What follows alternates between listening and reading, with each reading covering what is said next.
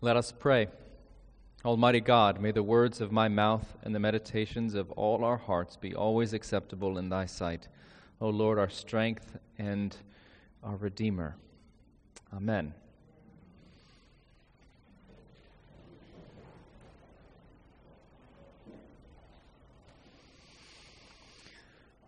For those of you wondering if I am some sort of masochist for picking this text to preach today, I'll have you know Neil chose it.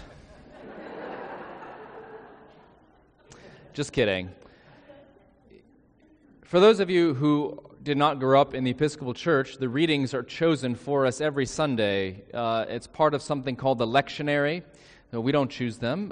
Wise, thoughtful, prayerful people have put them together so that we can hear the story of God's people from the Old Testament to the New and walk through the life of Jesus and hear his teaching and see his miracles and witness his ministry. But I wish they could have left this one out. Mark chapter 10, Jesus teaches about divorce. And there are some Sundays in which the passage is abstract. Some sort of theological reflections. The Hebrews passage on that was sort of like that today. Most of you lost consciousness during it, but it's one of those kind of lofty thinking on who Jesus is, and it's wonderful. But today in Mark's gospel, man, it is not abstract. It is very much nitty-gritty. It has your home address. Because this is not something that is out there. This is something that is in everybody's life in some way. You either are divorced or remarried, have used divorce as a threat in an argument. Maybe you are a child of divorce like me. My parents divorced other people. They married each other. They are now divorced. Maybe you have watched your adult children go through a divorce. Maybe you are someone who grew up with step-parents and had that reality in your life. So this is brothers, sisters who are divorced, my siblings are divorced. There's lots of this around. This is not abstract for anyone. And as you heard the passage read, some of you had an involuntary sort of shame response. Anyone who divorces and is remarried commits adultery. Thanks, Jesus. You were a little bit like those, when a cartoon character blushes, like when Elmer Fudd blushes, he turns red starting at his feet and it goes all the way up to the top of his head, and you had that warm rush of shame and embarrassment, possibly. Is it hot in here? Tammy Wynette did not want to talk about this. She spelled it out. Divorce. But Jesus went straight for it because he was asked to address it. He didn't bring it up, but he addressed it when asked. And so we're going to get into it. But I have to just say from the beginning, I realize I speak I feel like I'm stepping with trepidation into this because, again, I realize everybody has a very personal connection with this passage. And this passage has sadly been used very unhelpfully by people in the church to shame people, to make people feel bad about themselves, to tell them that you're not allowed to come to church anymore, to tell them, I will not do your remarriage. No repentance can ever remove the stain. This happened in our family. We had a relative who was getting remarried, and there was a divorce in one of the couples passed, and church after church refused to marry them. Deeply painful. There are people who have been told, based on this passage, to stay in toxic and abusive, very damaging situations. So I wish I could apologize on behalf of the church for everything, including this. I apologize to the extent that I can. That's not the point of this passage. And we'll get into it. So here's what we're going to do. We're going to look at the context, because that's always important. What was going on when this discussion happened? How did they understand it? Why did Jesus teach on this? Why did he say what he said?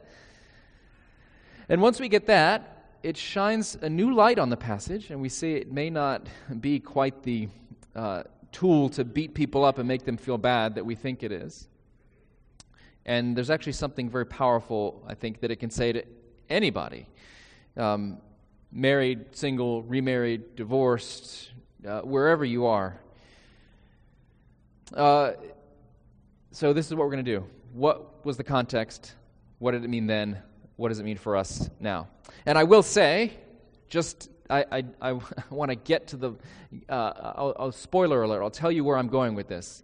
The main message for today in this passage, in this context of divorce, marriage, all that, and every other context, people are in immense need of grace, and God has a never-ending supply of grace. That's where we're headed with this. So, just so we can kind of regroup, the Pharisees, who are a bunch of pastors, seminary professors, very religious, very earnest, very sincere, committed church types, come to Jesus with a question, and they say, and this is important, is it lawful for a man to divorce his wife? They do not ask, is divorce okay? They're not coming from a personal standpoint of, I'm in a really difficult marriage, we've tried everything, we've been in counseling, we've tried it all, it didn't work, what should I do, what are my options? Help me, Jesus. That's not their tone. That's not what they're asking. They say, is it lawful for a man to divorce his wife? And the passage says explicitly they're coming to test him. They don't care what he's going to say. They only care that they can catch him saying something wrong. They want to make him look bad because he's a thorn in their side. Here they are, good religious people, trying to make everybody follow the rules all the time. And here comes Jesus, forgiving sinners, touching the unclean, treating women like they're humans. Where does he get off? So the Pharisees are upset. He's making them look bad. So they want to catch him in something, and they want to test him, it says, and they say, is it lawful for a man to divorce his wife? That reveals some interesting things right off the bat. Because it shows, for one, that they were only asking about men. Again, it wasn't, is divorce okay? Is it allowed? Can a man divorce his wife? Because in those days, both in Jewish and Roman legal cultures, only men had legal standing. They were the only ones who could divorce anyone. Women had no options. Their only option was to go out for a gallon of milk and a dozen eggs and never come back. Desertion was their only option. And it was rare because a woman, if she left her spouse or if she was divorced by her husband, she had no place to go. She would be a social pariah. The stigma would be too great. And she would find herself destitute. She could not go back to her family of origin. She was essentially be a beggar or a prostitute for the rest of her life. So is it lawful for a man to divorce his wife? And this is the context we're in. So,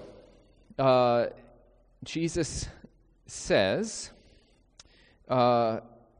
you guys already know. You have the Old Testament. They didn't call it then. It was just the Testament. Moses addressed this. He said a husband could write a certificate of dismissal. He could divorce his wife. See, there was no right answer for Jesus here. That's why they were trying to trap him. If he says, yes, it's lawful for a man to divorce his wife, they say, well, don't you care about what will happen to the woman? She'll be destitute. And if he says, no, it's not lawful for a man to divorce his wife, they'll say, don't you care about the authority of Scripture? Moses said we could do it. It's in the Bible. He's trapped. And so what he says is, go back to Genesis. You see when people get married, there is a union. And it's not just a legal union. It's not just a physical union. It's not just an economic union. It's a spiritual one. And there's a deep connection. The words in the text are, the two become one flesh. Two people are now one person. And he says, what God has joined together, let no one separate. And then that's end of speech. He's doing a couple things here. One thing he's doing is to say that you guys are worried about the rules, but this is much bigger. And he's also doing something that protects women. Because again, to be a divorced woman in this context is to be destitute. And to want to hold marriage together he is protecting the women and children and the vulnerable folks in the society. So just note that. The disciples have more questions. So at the follow-up Bible study later on that day, they asked Jesus, can you say more about this teaching on divorce? Because we haven't really heard this.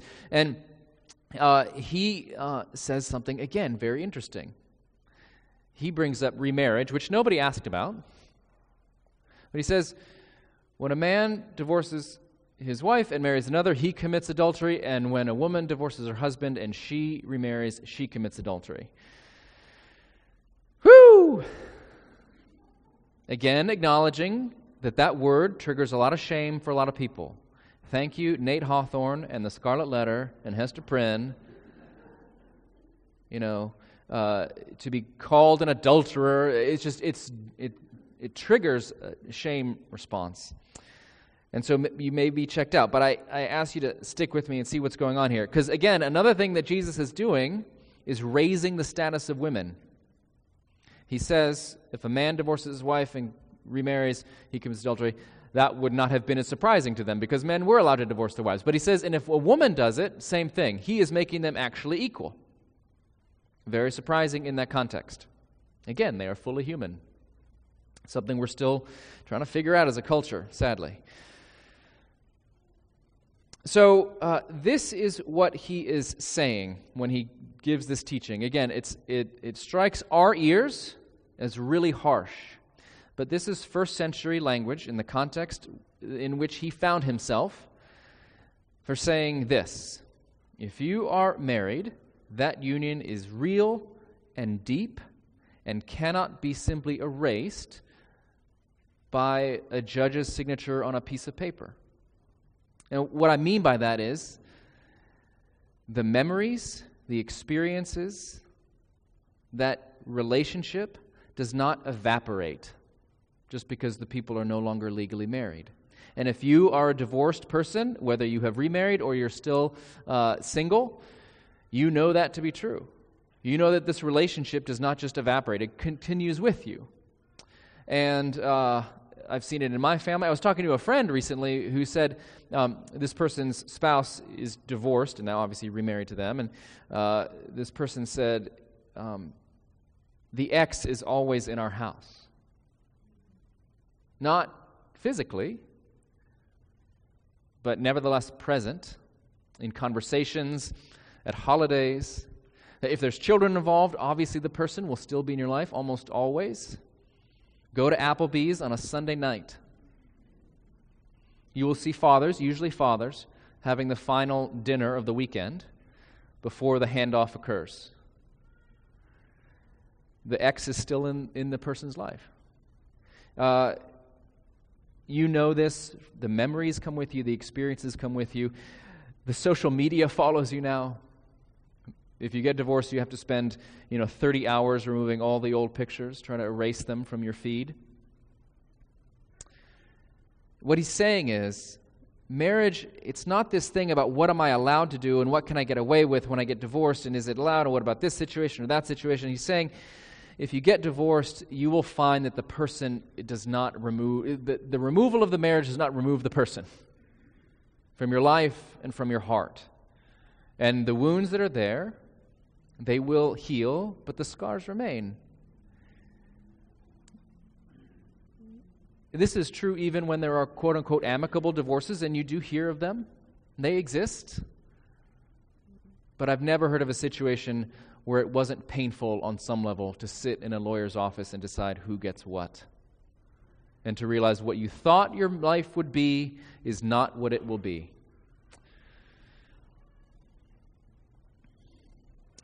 So now, Jesus lays out this truth, and what do we do with it? Some of us are having one reaction, some are having another reaction. If you're a divorced and remarried person, I hope your blood pressure is coming down a little bit, but you may be really feeling this. If you're going through a divorce, you're feeling very seen and also very awkward, maybe. If you're a single person, maybe you feel like you're off the hook this Sunday. If you're someone who's been married for 30 years and you've had your ups and downs but you're still together, maybe you're looking around, feeling a little good about yourself. But here's the thing. Jesus is doing in this situation what he does in all situations, which is when people think that God is some divine bean counter, you need to worry about what can I get away with and what can I do in this situation. What he tries to show us is that we all are broken and we all are sort of missing the point. God is not the one looking to give rewards to the rule followers and to punish the rule breakers. What Jesus wants us to see in all these situations, today he's talking about divorce and remarriage, but last week he was talking about cutting off your hand if it causes you to sin, or cutting off your foot if it causes you to sin. He always takes things, people think that sin is some little manageable thing, and the problem of being human is some little, maybe if I just do some more yoga and meditate and go to church on Sunday, it'll fix the problem. He's saying the problem is so much bigger. The problem of being human is so huge, none of us can fix ourselves. And he wants people to see that this problem is universal. Yes, it applies in relationships where there's marriage and divorce and remarriage and all of that. The human problem is on display there, but the human problem is also displayed in single people. And the human problem is also it's on display in men and women and old and young and everybody.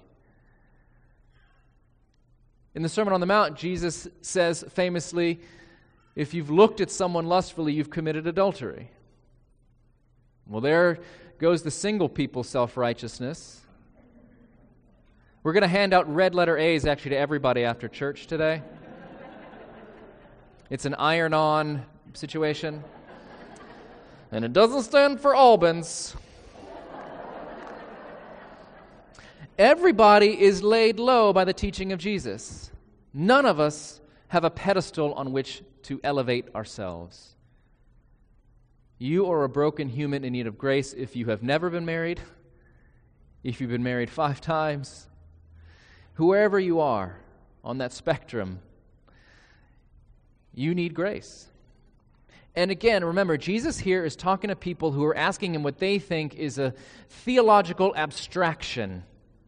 And so he responds in that way to help them see that this is not abstract, and they actually do have a problem, and they need some grace.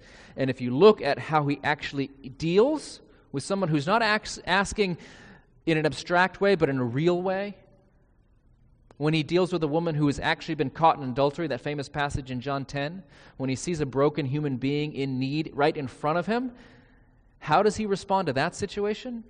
It's the same way he responds to each one of us who finds ourselves in some sort of brokenness of whatever kind.